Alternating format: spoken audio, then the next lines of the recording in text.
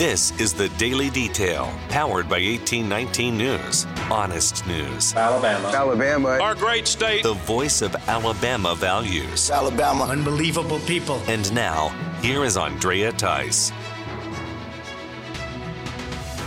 Lieutenant Governor Will Ainsworth is calling out the Biden administration for its continued politicizing of the U.S. Space Command decision. Ainsworth wrote for the 1819 News website, and in his opinion piece, Ainsworth says that it's been 31 months since Alabama was officially announced as the top choice by the U.S. Air Force for placement of the U.S. Space Force headquarters. He also cited the 3 independent studies within the Department of Defense and Government Accounting Office, which all agreed on Huntsville as the runaway choice for this command. Ainsworth says that Colorado was not even second or third in contending for the U.S. Space Command, but came in at 5th place, and yet Joe Biden continues to prefer Colorado for the headquarters over Alabama. Ainsworth says this proves that Biden's choice is solely based on his ultra-liberal views in direct opposition to the conservative values that are here in Alabama. Ainsworth says that this type of politicizing is doing harm to the U.S. military and its defensive posture against hostile nations like Russia, China, and North Korea. He also commended the congressional delegates from Alabama who have been fighting hard to finalize and secure the Space Command headquarters in Huntsville. Ainsworth said a victory on this issue and against the politicized White House would be a step forward in honesty and fairness. Alabama Attorney General Steve Marshall remains confident that various lawsuits and federal litigation against the Alabama Department of Corrections will be resolved soon. Marshall spoke on the Capitol Journal show from Alabama Public Television, and he talked about the Department of Justice and its 2020 charges against the ADOC when it comes to violating the 8th Amendment for prison inmates. Well, I think there's definitely an end in sight, and the opportunity to be able to resolve this is something that the state always should consider. But there's more than just simply the systemic cases. You know, our office does over 80% of the litigation on behalf of the Department of Corrections, individual cases that are filed against the department. It's a systemic case, though, that probably gathers the most attention. You know, and let's acknowledge that in that case, we have the Department of Justice, we have well-funded groups from outside the state that are initiating this, and Alabama needs the capacity to respond.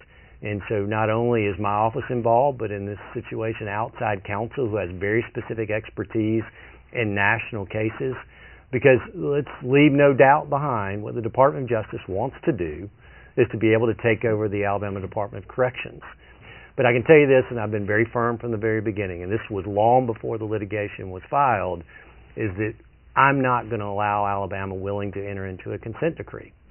The idea of moving the FBI national headquarters to the Alabama FBI facility in Huntsville is being talked about once again. Ohio Congressman Jim Jordan has really taken to the idea. It was suggested within Congress as a means of stopping the political weaponization of the FBI as it's placed in Washington, D.C. This has all come to light through various House committee hearings that have been held by Republicans, in which whistleblowers have revealed the level to which the FBI has become politically weaponized. Jordan was recently on Fox Business News speaking with TV host Maria Bartiromo when this issue came up. Is that what you want to do, move headquarters out of Washington? Yeah. Well, we certainly don't want to build a new headquarters in the Washington, D.C. area. We're looking at going to Huntsville, Alabama, because that's already their second headquarters. 20 of their 30 divisions are there. Okay. So we're looking at that. We think that could be helpful. A lawsuit has been filed by the Muskogee Nation against the Poarch Creek Band of Indians and Auburn University. The lawsuit was filed within the 11th Circuit Court of Appeals in Atlanta. The Muskogee Nation, which is a tribe of Indians based out of Oklahoma, is claiming that the Wind Creek Casino and Resort has been built on a sacred Indian burial site for the Muskogee Indians, and that they were all forced out of Alabama and into Oklahoma 200 years ago. The Muskogee Nation says that the Poarch Creek tribe failed to meet its obligations to its ancestors by removing those buried bones and sending them to Auburn University for archaeological study and then building the casino on that property. A lower court already threw out this lawsuit back in 2021, but now the Muskogee Nation is taking it to the appeals court in the 11th Circuit. A statement was released by Carly Russell on Monday afternoon regarding the claims of kidnapping along Interstate 459 last week. Hoover Police Chief Nick Derzies read the statement as it was written and delivered to the Hoover Police Department by the Russell family attorney. That I have talked to and received a statement from Mr. Emery Anthony, attorney for Carly Russell.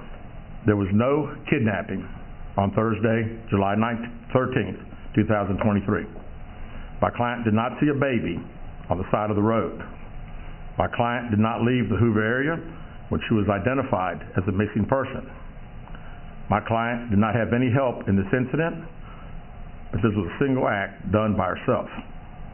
My client was not with anyone or any hotel with anyone from the time she was missing.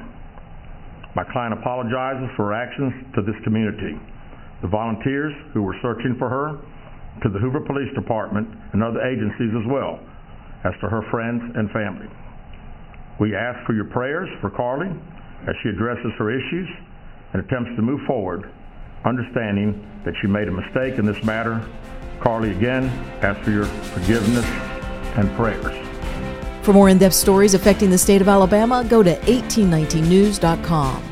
In national news, this week is starting out with news from the Obama estate on Martha's Vineyard. Authorities have found a body in water on that property belonging to the former president. A 911 call was made about a missing paddleboarder. The 43-year-old man has been identified as the Obama's personal chef who lived at that estate. Authorities used sonar to locate the body of Tafari Campbell. He was paddleboarding in a nearby pond but was not wearing a life vest when he went under the water and was seen struggling to stay afloat. Police say the 911 call came from the Obama mansion, although it's not confirmed whether the Obamas were at home at that time.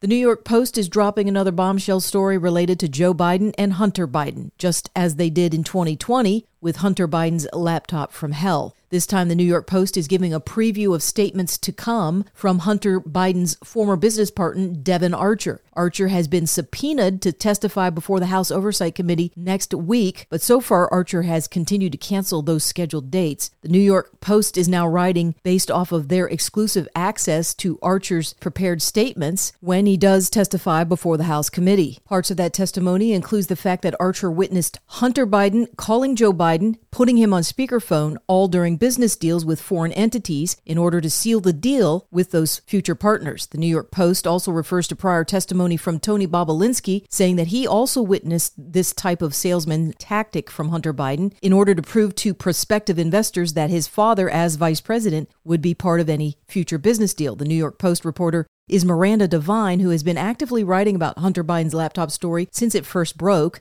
Devine went on Fox News following this latest piece that she published. You know, the scandal of the influence peddling scheme that Joe Biden has conducted during his vice presidency through his family that netted millions of dollars from China and Ukraine and Russia and so on, that's a big scandal. But I think even bigger than Watergate, is the cover-up. After the New York Post article came out on Monday morning, the House Oversight Committee seemed to corroborate the details by posting on social media a link to that article and then writing on Twitter in all caps, "Joe was on the phone." The Miss Italia beauty pageant has placed a ban on transgender contestants entering into their national competition. The Italian pageant organizers say the contestants must be a woman from birth in order to participate. This all comes after a transgender person was crowned Miss Netherlands recently and will be sent to the Miss Universe pageant. The Miss Universe pageant changed their policy back in 2012 to allow for biological males who identify as women to compete as women against biological women.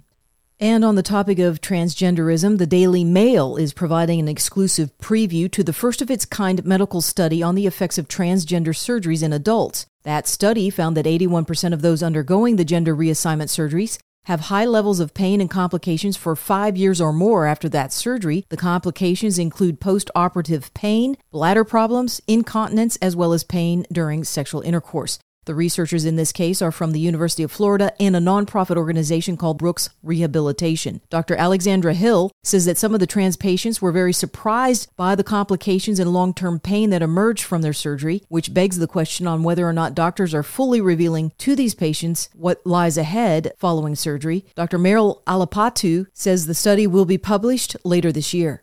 And the Sound of Freedom movie has now brought in $125 million at the box office since its 4th of July release. The movie is based on the true life efforts of a former DHS agent, Tim Ballard, to save dozens of children from international sex trafficking rings. Angel Studios Director of Distribution, Brandon Purdy, says the word continues to spread about this movie and crowds continue to show up to watch it. The movie is now showing in over 3,000 theaters throughout the U.S. and has yet to go international. You're listening to The Daily Detail from 1819 News.